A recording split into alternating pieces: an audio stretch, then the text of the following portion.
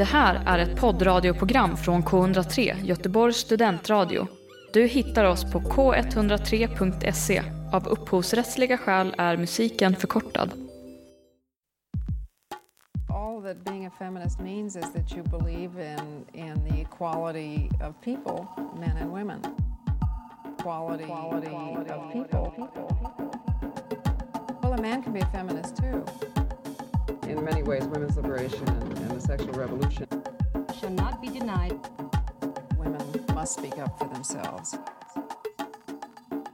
Du lyssnar på FM. Kan man vara feminist och titta på porr? Detta är en fråga jag ställde mig själv redan som tonåring. De flesta har någon gång i sitt liv kommit över ett porrklipp. Ja, det är svårt att komma undan. Med ett klippbort kan du se kategorier som interracial gangbang, incest, cream pie, milf, granny sex, pregnancy. Ja, listan är oändligt lång. Här är den manliga satsen, porrens centrum och final. Så bör vi bara acceptera denna typ av porr? Självklart inte. Och några som inte vill göra detta är filmskaparna för feministisk och queerporr. Här får kvinnor vara i centrum och sluta vara passiva objekt som blir knullade. Om du, som jag, är trött på patriarkala och strukturella normer som verkar försöka forma dig och ditt sexliv, ja, fortsätt lyssna. Vi kommer fråga oss, vad är feministisk porr? Vem är den till för? Och behöver vi den egentligen?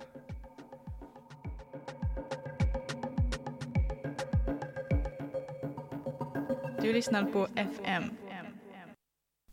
Hej och välkomna till ännu ett avsnitt av FM, K103s feministiska radioprogram. Woho! Hallå.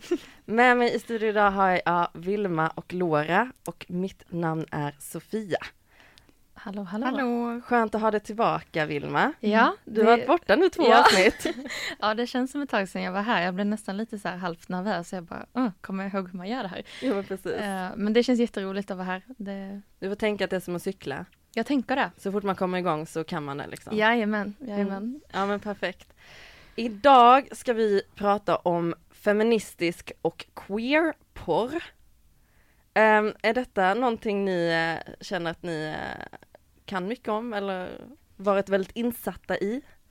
Jag skulle säga ganska lite för att vara helt ärligt. Alltså det är ju inte den slags porren man springer på direkt på de här mainstream porrjättarnas sidor. Liksom. Inte för att jag konsumerar så mycket porr, vill jag bara claima. Så jag är kanske inte riktigt rätt person att uttala mig. Men det är så här, ja men inför detta programmet så har man ändå gått in liksom och gjort lite research. Och det är inte den porren som dyker upp liksom. Men jag har hört att den genren finns. Eller har funnits ett tag liksom. Så att det ska bli väldigt intressant att ta det avsnittet till att gräva djupare i vad det är. Och framförallt prata med någon som har bättre koll än vad vi har. Ja men precis. Alltså första gången jag kom över feministisk porr var nog så här 2015 ungefär. Då gjorde vi liksom en liknande avsnitt när jag höll på lite med radio i Oslo. Ja, just det. Och då såg jag faktiskt min första så här feministiska porrfilm som är Female Fantasy. Heter den. Jag känner typ igen den titeln. Den är ganska känd, va? Känner och Alice Hansen som har skapat den. Så det var liksom min första introduktion till så här feministisk porr. Och sen så har jag varit inne mycket på så här Erika Lusts hemsida och kollat och så här. Alltid tyckte att det är ganska spännande liksom att se vad det är de skapar och liksom hur den här genren har liksom format sig. Nu slår jag ner allting i studio för att stå och vifta med armarna. Men ja, så att det har jag varit inne och tittat lite på och varit ganska nyfiken på. Ja, men vad skulle du säga då efter dina observationer? Vad skiljer sig? Eller så här, hur skiljer sig den här porren från vanlig mainstream porr?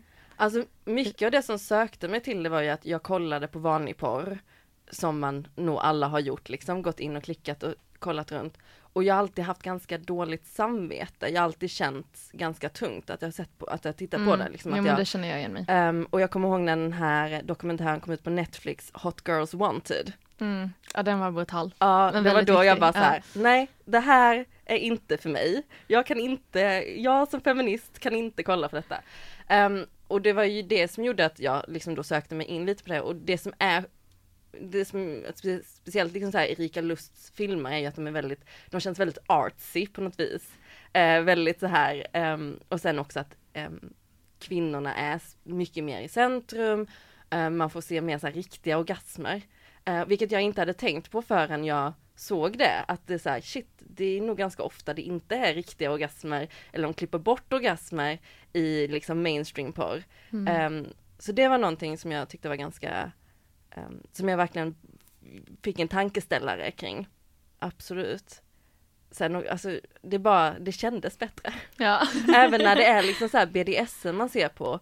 Det bara känns bättre när man vet att de som arbetar kring det liksom är mer med på det. Det känns som att samtyckesaspekten är mycket mer liksom i centrum där, eller man vill tro det i alla fall. Det är precis det, man antar ju det, att det är så.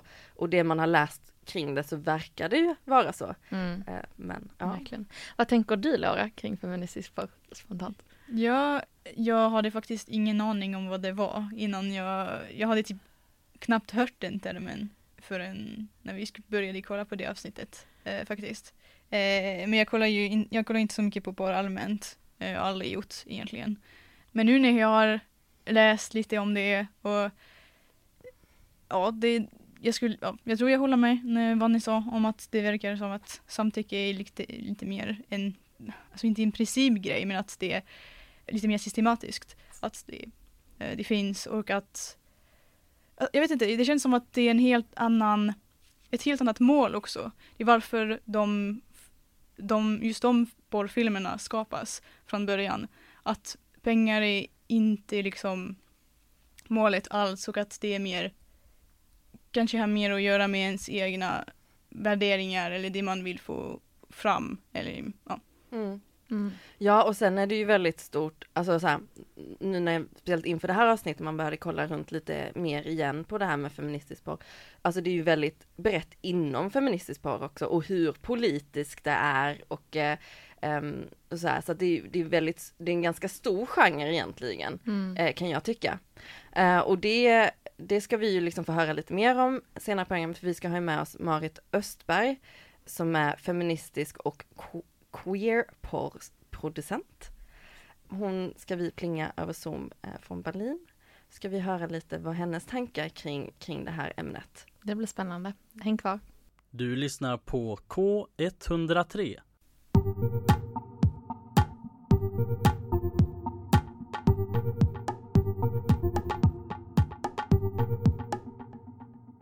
Ja, och du lyssnar på FM K103s feministiska radioprogram. Vi snackar feministisk och queer porr idag. Och vi ska lite senare i programmet ha med oss Marit Östberg som är feministisk och queer porrproducent. Men jag tänkte först att vi skulle gå in lite mer på statistik kring porr. Laura, du hade kollat lite på detta. Ja, det hade jag. Så enligt Aftonbladet 2019, eller enligt en Folkhälsomyndighetens studie, det är män mellan 16 och 29 år som tittar på porr allra mest. 41% av dessa män svarade att de porrsurfar varje dag eller minst 3 dagar i veckan. För kvinnor i samma ålder var den andelen bara 3%. Och totalt så konsumerar runt 70% av män mellan 16 och 84 år pornografi, medan samma siffra, omkring 70% av kvinnorna, aldrig gör det. Aldrig kollat på porr. Det är ett stort gap mellan könen, verkligen. Ja, men aldrig kollat på porr. Nej, den är spännande. Jag tänker någon gång måste man ju... Liksom alltså jag tänker det är helt omöjligt att man inte någon gång har kommit över någonting. Ja, och jag tänker också att det finns ett mycket större stigma kring kvinnor att så här, att det är lite skämmigt typ att säga att man kollar att man på har sett det. Ja. Så det känns ju kanske lite missvisande siffror. Sen tror jag absolut ändå att många män konsumerar mer än kvinnor, och det är inte så konstigt med tanke på att mainstream-porren görs utifrån the male gaze liksom. Ja, men det köper jag till 100% att det är så. Men jag har väldigt svårt att tänka mig att kvinnor aldrig, alltså det finns kvinnor som aldrig, att det är så många som aldrig har kollat på. Alltså jag vet typ så här, innan när man hade tv-kanaler, vilket man typ knappt har längre. Jag bara så här, har jag tv-kanaler? Nej, jag tror inte det. Chromecast och allting. I alla fall, då var det ju verkligen så här på typ så här, till och med så här barnkanaler och sånt. Efter en viss tid så visade de porr, vilket var helt så här chockerande egentligen. Men alltså... Men jag tror, om jag får så tror jag de menar att de aldrig gör det liksom Aktivt Aktivt. själva Aktivt. välja. Inte- Ja, för att- se på det. en annan svensk undersökning från 2014 visade att drygt hälften av alla tjejer i 16-årsåldern har sett pornografi någon gång. Liksom. Men sen att man kanske inte regelbundet gör det på något sätt. Liksom. Att man kanske har kollat någon gång för att se vad det var, men att man inte använder det. Ja. Men det kanske också det här att, speciellt kanske ungdomar, varför man ser på porr, man har kanske lite olika utgångspunkter. Att tjejer ser mer på porr för att de vill förstå vad det är som händer, eller så här, eller vad är det killar snackar om, eller vad är det här för någonting, medan män, kanske pojkar speciellt, ser det mer för den här slags njutningen. Även om jag tror att tjejer också ser på det för njutning. Men att speciellt i tonåren att man har lite olika utgångspunkter. Ja, jag kan känna igen det själv. Liksom, så här. Som sagt, jag har inte heller kollat jättemycket på det i mitt liv. Men det är klart att jag har tittat. Alltså, så här, det är inte som att jag har levt under en sten. Liksom. Men att, så här, det kändes mycket som att, så här, ja okej, men hur gör tjejerna? Hur ska man göra i sängen? Det blir mycket mer liksom, det syftet än att fokusera på ens egen njutning. Och det är ganska hemskt egentligen. Och det kommer vi liksom... Det är ganska sjukt egentligen. Ja. Och det tänker jag att så här, vi ska diskutera lite senare också, just med men varför många är så kritiska mot mainstream porr, just för att det sätter liksom normer även i det riktiga samhället, eller vad man ska säga. Jo, men precis. Så. Ja, jag tänkte, eller det var inte så mycket mer statistik att hitta. Det var faktiskt ganska svårt att hitta statistik. Jag hittade lite på faktiskt, nu när vi snackade om det. Nyheter 24 hade tagit fram statistik över svenskars vanor kring porr. Och det var en sak som de tog som var lite intressant, var att söndagar är den dagen flest svenskar besöker Pornhub. Och fredagar är den som man så här besöker minst. Liksom. Okay. Och det är oftast mellan 10 och 11. På morgonen eller kvällen? På kvällen. Ja. Vilket också var så här, jag bara va? Också så här, varför tar vi fram den här statistiken egentligen? Ja. Men lite intressant. Men också att Sverige skulle då vara på 16:e plats worldwide för de som är på Pornhub. Så vi är väldigt aktiva porrtittare.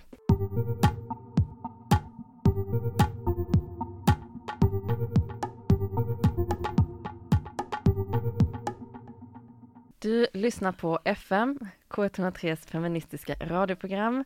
I studio idag så har vi Laura, Vilma och jag, Sofia. Och vi kommer lite senare i programmet ha en intervju med Marit. Jag tänkte vi ska gå in lite mer på liksom, varför är vanlig porr problematisk? Vilma, du hade kollat lite på detta. Ja, men precis. Jag tänker att det är väl viktigt att diskutera, just med tanke på att vi också sen vill diskutera feministisk porr som på något sätt och vis ska vara ett alternativ till den här mainstream-porren. Och då behöver vi ju såklart reda ut vad är det som är så problematiskt från första början. Och jag sprang över en ganska intressant artikel på unisonjourer.se, som alltså är den hemsidan som samlar Sveriges kvinnor- och tjejjourer. Och där hade de listat upp 10 stycken punkter som forskningen kring mainstream-porr har kommit fram till de senaste decennierna. Så den första punkten som de tog upp är just det faktum att sexuellt våld idag är mer regel än undantag inom den kommersiella pornografin. Och där så hänvisade de till någon studie som visade att hela 90% av scenerna i de populäraste filmerna i USA visar liksom fysisk aggression, och mycket av det här hänger då också ihop med verbala angrepp där man kallar kvinnor liksom bitch och slut och sådana grejer. Så att det är ofta ganska våldsam porr. Så. Och det som blir problematiskt just i det här är ju också det som kommer i de senare punkterna här sen då, att många män som tittar på sån här typ av porr har också tenderat att i större grad utsätta kvinnor för det här i verkligheten. Så att det är inte som att de här fantasierna, eller vad man ska säga, stannar inom porrvärlden, utan det har också bevisats att detta liksom ger effekter ute i det verkliga livet, eller hur man ska säga. Det är ganska intressant, för jag kom över en artikel, det här var för kanske 2-3 år sedan, och jag bara kom att tänka på det nu när du snackar om det. För då var det en barnmorska i Sverige då som hade skrivit om liksom så här, bara, vi måste börja prata om det här med porr med våra ungdomar. För hon såg att det kommer in mer och mer unga tjejer som är liksom vad ska man säga, knullskadade. Eller så här, det där var ganska nyligen, typ i fjol. Var det i fjol? Ja, Okej. ja. Min tidsspann under 2020 har varit liksom, det kändes som 15 år, men det var ett. Ja. Men att de har då smärtor i underlivet för det att de blir så hårt tagna liksom, eller knulla. Ja men verkligen, och det, är så här, det var en annan punkt på den här listan då på Unison-jourers hemsida som var just det faktum att män som använder mer porr också är statistiskt mer benägna att köpa sex än andra män. Just för det att man vill testa att göra grejer som ens flickvän eller annan sexpartner inte hade gått med på. Och då så köper man istället prostituerade och tänker att för att man har betalat dem så ska de också gå med på den här extremporren liksom, som finns. Men jag tänker också så här rent spontant, men när man är inne och kollar på feministisk porr, side note här nu, när man är inne och kollar på feministisk porr så får man ju ändå upp så här BDSM och liksom kanske när man säger vissa saker, alltså du vet så här, det är ju inte bara liksom, vad ska jag säga, heterosexuellt penetrerande missionären liksom på en grön äng, utan det är ju liksom ett jättestort spann av olika allt från då queer till heterosexuellt till BDSM till gruppsex till, alltså du vet så här, det är ju jättestort även inom feministisk porr. Ja, det är sant. Jag tror egentligen att så här, den viktigaste av alla de här punkterna som är just på listan, det är ju det faktum att många inom mainstream-porren inte har gett sitt samtycke till det som sker på film, till skillnad från feministisk porr. Så att även ifall feministisk porr, precis som du säger, också kan innehålla liksom våldsamma inslag och sånt, så finns det ofta en helt annan dimension av samtycke och krav på samtycke i de här produktionerna jämfört med mainstream-porr. Och det är kanske det viktigaste etiska argumentet, tänker jag egentligen, till att man funderar på vilken typ av porr man vill konsumera. Precis. Ja, och sen tänker jag också även det faktum att det är liksom ofta i feministisk porr väldigt normala kroppar. Alltså man visar kroppar som så som vi ser ut. Jag tänker att det är väldigt ofta ett väldigt problematiskt aspekt i just porrindustrin, att man får se väldigt extrema kroppar och inte naturliga kroppar. Vilket liksom, det blir någon slags patriarkal syn, eller det är så här, det verkligen genomsyrar hur man ska se ut. Men verkligen. Jag tänker också på det faktumet att man i många mainstream porrfilmer ofta inte ens alltid ser mannen fullt ut. Att det är så tydligt att filmen spelas utifrån en slags male gaze där det bara är fokus liksom på vad den manliga tittaren vill se, och han vill inte se en annan heterosexuell man. Så att ofta är liksom ansiktet av eller någonting, och man ser kanske bara en kropp. Då det är också någonting som jag tänker skiljer. Och det vet jag liksom, jag har pratat med många kring också det här med till exempel lesbisk porr. Alltså så att det är väldigt skillnad på vem som har skapat den typ av porr och vad det är kvinnor gör i lesbisk porr. Att man ser verkligen vem filmen är gjord för. Även när det inte är en man involverad i det. Ja, vilket jag kan tänka liksom är en betydligt bättre bild av kvinnlig sexualitet. När inte liksom den manliga sexualiteten kommer i fokus på samma sätt. En avslutande grej, jag vet att vi börjar få lite ont om tider, men jag höll på att missa en punkt här. En annan viktig sån grej är ju det faktum att många mainstream-produktioner också tenderar att utnyttja social utsatthet för att rekrytera de som är med i filmerna. Det hänger lite ihop med det vi sa innan liksom. Men att de här jätteporrbolagen, det finns liksom forskning som visar att de ofta rekryterar väldigt unga tjejer från trassliga förhållanden som kanske har utsatts för mycket sexuellt våld själva i tonåren eller i barndomen, och som kommer från socioekonomiskt knappa omständigheter och som därför inte har samma fria val alltid att medverka, så som man åtminstone hoppas att annan typ av produktion. Helt galet egentligen. Helt sjukt. Ja, vi ska gå vidare med lite mer musik. Sen ska vi ha med oss Marit Östberg över Zoom-länk i studio. Hej, det är Leon och du lyssnar på K103. Nu har vi fått med oss Marit Östberg i studion, eller över Zoom, som är filmskapare, visuell konstnär och journalist. Välkommen Marit! Tack så mycket! I dagens avsnitt så pratar vi om feministisk porr, och du Marit har ju skapat queer feministisk porr. Jag tänkte att vi får gå in lite mer på vad just detta är alldeles strax, men jag tänkte vi startar med, hur kommer det sig att du, Marit, började skapa queer-feministisk porr? Anledningen till att jag började göra porr var för att jag blev tillfrågad att göra en film till Dirty Diaries, Mia Engbergs feministiska porrfilmprojekt som kom ut 2009, och då gjorde jag en kortfilm där. Det var min första film och min första porrfilm. Vad hette den filmen? Den hette Authority. Okej, men jag tänker vi får gå in lite mer på vad är egentligen då queer-feministisk porr? Ja, det är väl som att fråga vad är queer-feminism, och det är ju väldigt olika saker. Och vad är porr? Och det är också väldigt många olika saker. Men ett koncept. För mig så är det filmer som skildrar sex, olika sexualiteter och som utgår från sexuella gestaltningar, erfarenheter som finns i de queera communityn som jag befinner mig i. Mestadels i Berlin då. Hur skulle du säga, alltså jag tänker det är såklart att det är svårt att jämföra två stereotyper rakt av, men finns det liksom några stora skillnader av den här porren gentemot, om vi säger vanlig mainstream porr som finns typ på Pornhub när man googlar in där på första sidan?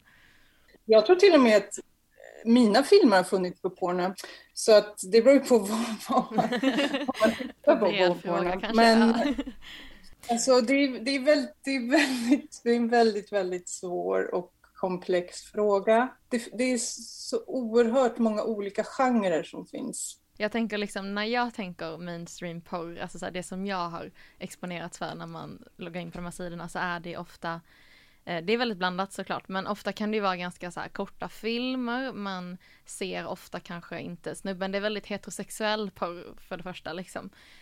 Och så är det väldigt mycket fokus på penetration och på den manliga njutningen, och sen är filmen lite slut. Du beskriver en väldigt heterosexuell värld. Verkligen. Men det är ju det första som man ofta ser när det dyker upp, och det är det vi tycker är så problematiskt liksom.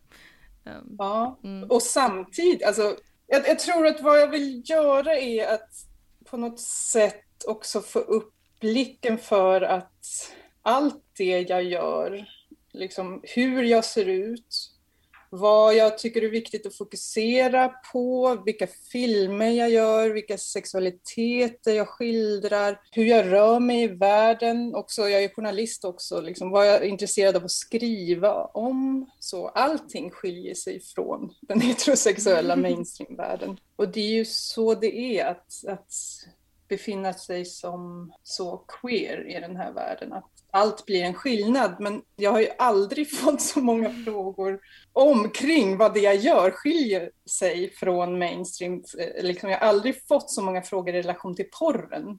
Liksom, jag har inte fått frågor, det är ingen som frågat mig så här, men som journalist, Marit, hur känns det? Liksom, hur skiljer sig dina artiklar från den här mainstream-världen som bara fokuserar på heterosexuella frågeställningar liksom. Det är en jättestor skillnad, det är det. Men samtidigt, när det gäller porr, då vill man gärna, när jag får de här frågorna, hur skiljer du dig från mainstream? Då vill man gärna att jag ska avskilja mig från mainstream-porren. Och det blir problematiskt, för att vad som också har hänt sen jag började, nu har jag gjort porrfilmer i 12 år. Och vad som har hänt under de här åren är väldigt många saker. Och en sak som jag har utvecklats i, det är att se verkligheten utifrån sexarbetares perspektiv. Eftersom jag ofta jobbar med sexarbetare i mina filmer. De är både framför kameran och jobbar med mig bakom kameran också. Och då blir det väldigt problematiskt om jag ska avskärma mig från en mainstream-värld där det finns sexarbetare som jag jobbar med i mina feministiska filmer. Diskussionen blandas väldigt ofta ihop kring så att människorna i mainstream-porren blir utnyttjade och vad som ses på filmerna. Och det är på något sätt två saker som är ihop, men också två skilda saker. en av frågorna som ni ställde i e-mailet nu innan var hur vet man att de här personerna är utnyttjade eller inte? Och hur kan man veta på det? Liksom, hur kan man ta reda på det? Och det finns ju bara ett sätt att ta reda på det, och det är att prata med sexarbetare som spelar i porrfilmer. Och om vi gör det så får vi ofta andra frågeställningar kring vad porr är än vad vi får när människor som aldrig har spelat i porr eller knappt tittar på porr frågar sig. Hey, this is Shura and you're listening to K103.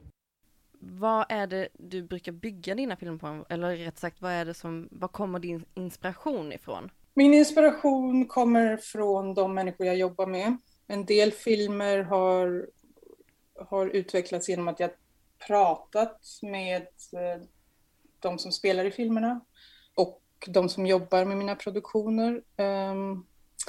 När vi har diskuterat kring vad som skulle kunna vara hett att skildra.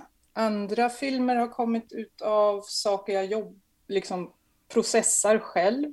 En film som heter Share som handlar om så här polyrelationer som skildrar det. Och då processar jag varför jag gör filmer och mitt behov av mina skådespelare på något sätt. I min film When We Are Together We Can Be Everywhere så bearbetar jag min position som regissör och min relation till mina skådespelare, framförallt till den som spelar huvudkaraktären Liz Rosenfeld. Och den går mycket ut på min blick på hen och också hens blick på mig och liksom våra olika behov av varandra. Att skapa intimitet genom att göra en film och att samarbeta. Men min senaste film som kommer komma ut i höst som heter Hold, där skildrar jag BDSM och dess läkande kraft, så hur det kan hjälpa oss. Ja, hur menar du där med läkande kraft kring BDSM? Att det rum i den filmen Hold så vill jag skildra det rummet som kan skapas i BDSM-situationer, och det är ett rum av liksom trygghet och förtroende. Att våga släppa taget tillsammans med andra människor och våga visa sina sårbarheter. Det finns ingenting starkare för mig. Och de liksom trygga rummen som uppstår då, det har fått mig själv att kunna liksom starta en process av läkning i relation till min egen kropp. Som så många andra av våra kroppar i den här världen har märkts av liksom patriarkatet. Och vara en queer, vara en kvinna i patriarkatet. Men det låter ju liksom som att du har en väldigt fin relation med de som spelar, och det är mycket dialog och sånt kring själva filminspelningarna. Jag tänker, om man är lite nyfiken på de här filmerna, var går de att få tag i och titta på? En del av mina filmer finns på Pink Label TV. Alltså pinklabel.tv. Och där finns mina filmer under Disorder Desire Production. Jag tror att det är 4 av mina filmer. Men den är skapad av en fantastisk filmskapare som heter Shine Louise Houston, som började göra filmer för, jag vet inte hur länge sedan, 20 år sedan kanske.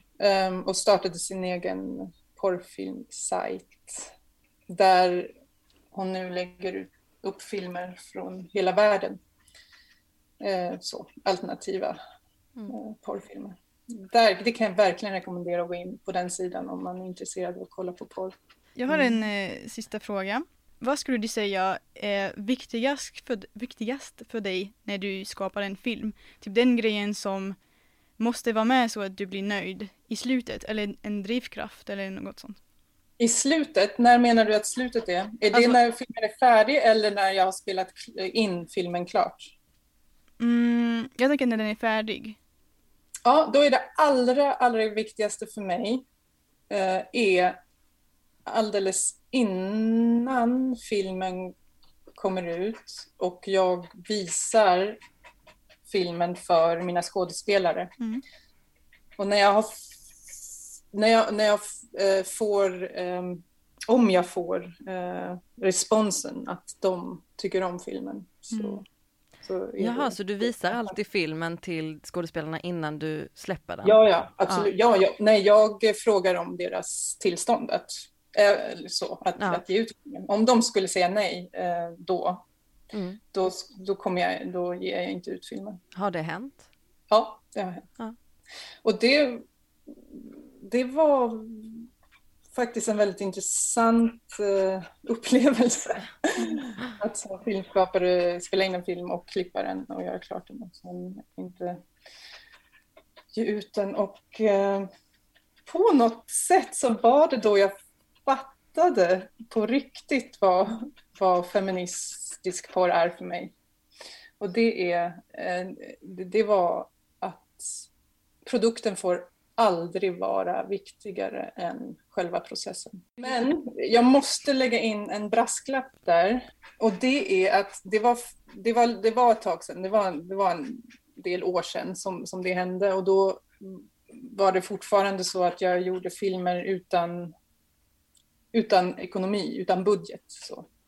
Och jag vet faktiskt inte hur det skulle vara om jag hade lagt in massa pengar i själva projektet. Och det är där som det jag gör också skiljer sig från mainstream. För det är inga stora pengar involverade. Det är mycket tid och kraft och sådär. Det är ju också värdefullt. Men om någon hade liksom satsat 100,000-tals kronor på en film och sen välja att inte ge ut den för att någon av skådespelarna inte vill det, så det är ju lite mer svårt att ta det beslutet då. Ja, men precis. Vi kommer behöva runda av nu. Klockan har bara sprungit iväg. Du nämnde något projekt du hade på gång. Vad har du mer liksom på gång framöver? Vad är det vi kan förvänta oss av dig, Marit? Oj, jag har dels den här filmen Hold som kommer ut då i höst. Den är ju, om man tycker att det är intressant med BDSM så är det fantastiskt. Men jag jobbar med en film som faktiskt inte är en porrfilm, en kortfilm som är, jag kan faktiskt inte prata om den nu, men den är helt underbar. Okay. Jag kan rekommendera mycket. Nej, men jag har en annan kortfilm på gång som inte är porr faktiskt. Men som handlar om kroppar och som handlar om kroppar helt enkelt. Okay. Ja, men det blir spännande. Då får man hålla utkik efter dig och de här filmerna, så har vi någonting att se fram emot. Ja. Okej, men tack så mycket för tack att jag själv. Fick säga något. Självklart, det var jättehärligt att ha dig med, Marit. Du får ha en fortsatt fin dag. Tack så jättemycket. Ni också. Yes. Okej.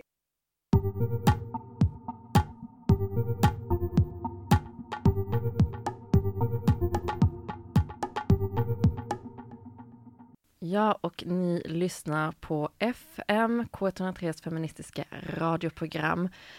Vi börjar gå mot ett slut och ska egentligen bara liksom runda av lite. Men jag tänkte så här, innan vi går, har vi egentligen definierat vad är egentligen feministisk porr? För så som liksom efter att vi har pratat lite med Marit och lite våra konversationer i början av programmet, vi har ju kanske inte helt definierat det, och det verkar vara ganska svårt att definiera alltså så här konkret, vad är feministisk porr? Vad skulle ni säga efter det här programmet? Hur skulle ni vilja definiera det? Ja, alltså med risk för att reducera det för mycket, för att jag förstår verkligen Marits poäng det här med att det kan också vara farligt att särskilja feministisk porr för mycket från mainstream porren. Vilket fint uttal. Nej, men jag tänker för mig och utifrån den uppfattningen som jag har, nu är inte jag en porrexpert, så tänker jag ändå att så här, feministisk porr har ett tydligare fokus på kvinnors njutning, alltså lite mer utifrån en female gaze än från den här klassiska male gaze.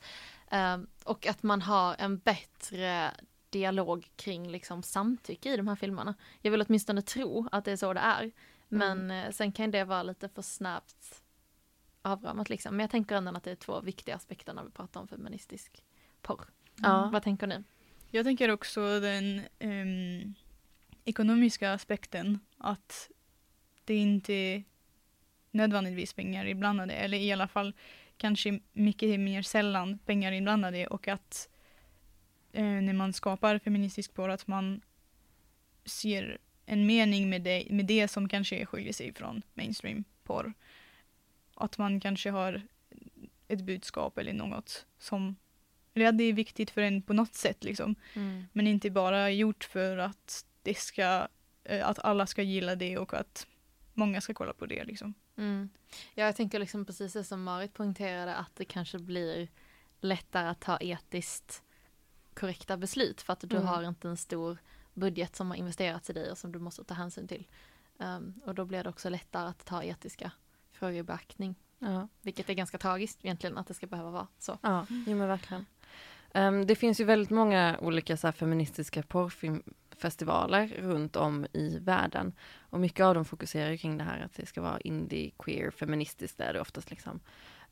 Och jag tänker där har man också kanske en ganska bra definition på vad de anser vara feministiskt. För jag tänker det är väldigt mycket film som skapas där folk har sex. Men att liksom, de också är med och liksom, kanske också formar lite vad som är feministisk eller feministisk queer eller feministisk porr.